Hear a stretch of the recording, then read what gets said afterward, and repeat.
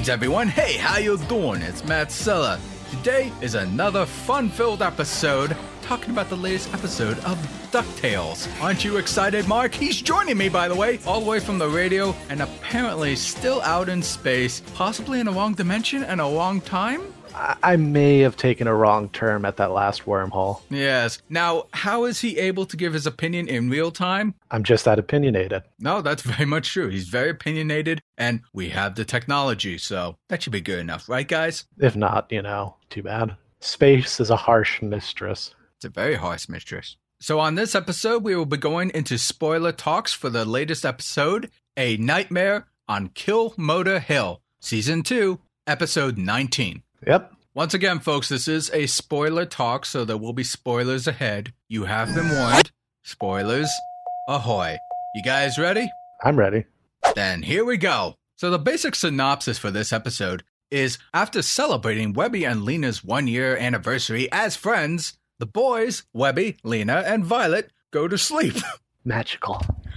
I'm reading the synopsis straight from the wiki and it just sounds so dumb. All hang out and have a slumber party. While entering the dream world through Lena's magic, they enter a lucid dimension where they get to face all the different dreams they all have. And Lena is trying to kind of keep her fears of Magica, trying to, quote-unquote, reclaim her, surface. But all that leads to secrets that slowly reveal themselves in dramatic ways. Tum-pum-pum. So, Mark, I'm going to give you the floor first. What were some of your favorite moments from this episode? Honestly, it was kind of at the tail end of the episode where Scrooge is pounding on the door and he says, "It's almost 6 o'clock. Get a job." So I was like, oh yeah, that reminds me of my grandfather. I'll interlude real quick on this. This episode was actually pretty dang funny. Really? Because I didn't quite find it all that funny. I don't know. I guess I had some moments there, like, especially in the beginning with the unicorn horse. I don't know why. I just lost it there. Like all the characters are like stylized to the usual overall direction, where this horse, maybe aside from his eyes, he's kind of animated a little realistically. And I remember losing myself, like, after he said something, and then he just kind of like leans forward and does this noise, and just the way they animated that had me in stitches. See, I thought you were going to mention the whole, wait, if no one's around here to dream me into existence, what's going to... No, seriously, that was one of the most hilarious moments I've seen. And they didn't do anything fancy where it's like magic dust or like some weird effects. No, he's just gone. It was a hard cut visually and on the audio, and that was beautiful. Oh, yeah. Whoever says simple is more. Less. More is less. Less is more. Something. I'm trying to re-say it. Dang it. Less is more. That is what I'm trying to say, Mark. Okay. Well, just remember, as soon as, this podcast is over, you stop existing. Anyway, yeah, actually, it's kind of fun you mentioned the tail end. Like, I suppose the middle part is probably kind of lukewarm, but I still kind of enjoyed it because we kind of got a more in-depth with each of the nephews on what they like and all that. I did cringe a little bit when we got to the blue one's Huey, right? Yeah, the blue one's Dewey. Dewey. Okay, sorry. When we got to Dewey's dream with the whole High School Musical thing, yeah, I cringed because I was like, I don't care for that. But it was actually kind of funny where, in many ways, he was kind of opening up his insecurities. Yeah, especially with the love interest. Yeah, and the whole, like, there's a moon, and I'm always seeing there cradling it and crying. I don't know what that means, but it's always there. And then Huey just goes, I have some theories, and I'm like, I'm right there with you, brother. Right. And it was kind of funny where I guess this kind of ties in more to Lena. Actually, no, I'll backtrack a little bit. When he went to the Dewey mascot, I got some Sonic movie trailer vibes from that guy. Ugh. I think it was the legs. That could be it. They are very weird legs. Yeah, the ducks have tube legs, but then when you look at that guy, he's got like butch legs, and I was like, I don't like this. Say Uncanny Valley. But then they utilize him again with Magica doing some Five Nights at Freddy's thing.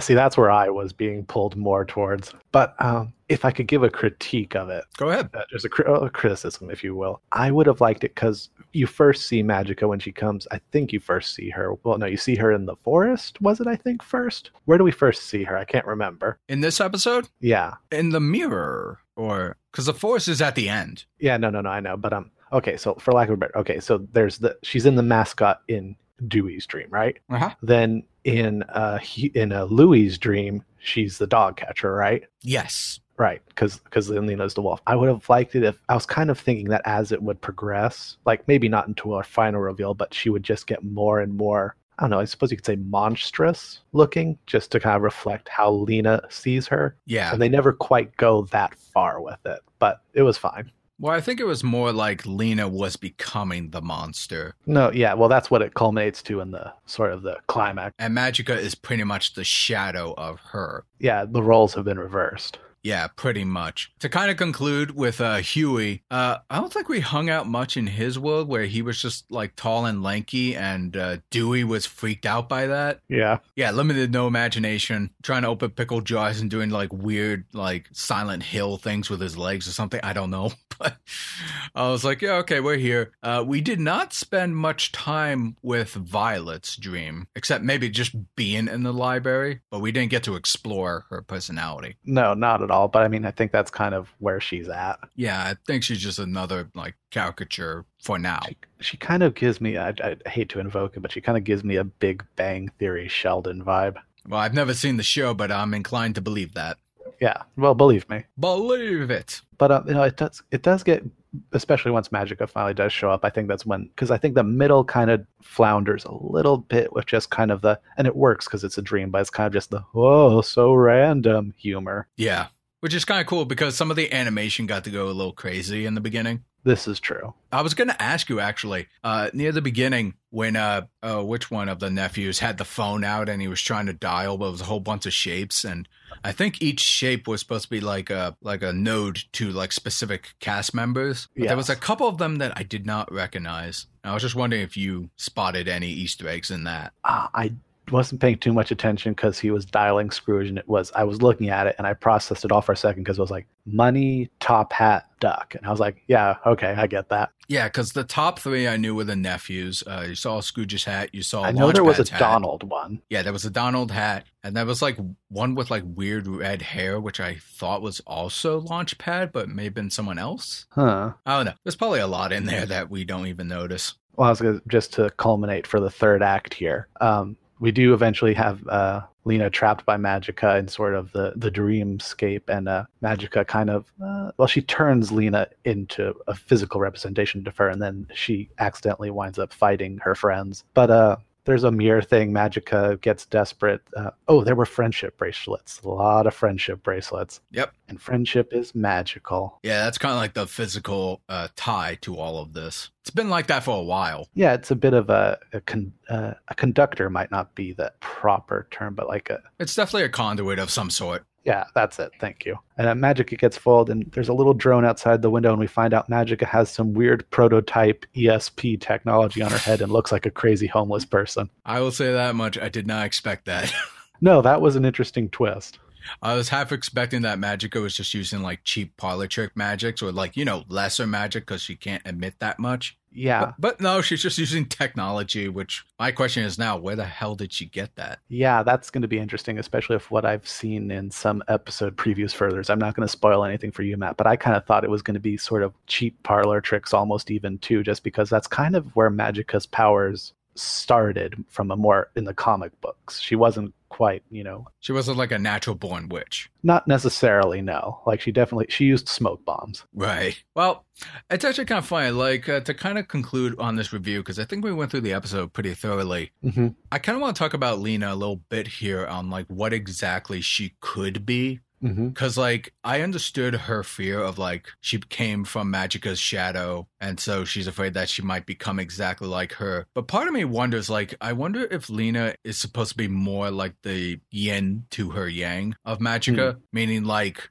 I'm trying not to dwell on some of these tropes that we see in, like, movies and anime and stuff like that, but sometimes when you have a character who goes full dark side, they have to expel out their light side or something. I kind of think that's what they're going for. Yeah, I'm not saying that's bad. I'm just saying, like, I wonder if that's kind of like what Lena is. So, like, a whole fear of, like, being evil. It's like, that's not really your nature, because your natural instincts are to help your friends, even in dire situations. Mm-hmm. And that whole, like, blockade that you're creating in your head is just that. It's in your head. You're just naturally good. And luckily, you got the magic side of it. Whereas Magica, her magic was expunged a while ago. Yeah, which is good because I've seen, well, they're going to have to do some, I've been spoiled by images of upcoming episodes. Not that like I know anything, but just there's certain visual hints that I'm like, something happened. No, something why? happened. Why would you do that to yourself, Mark? I didn't. The internet did, and I was weak. Damn you, internet!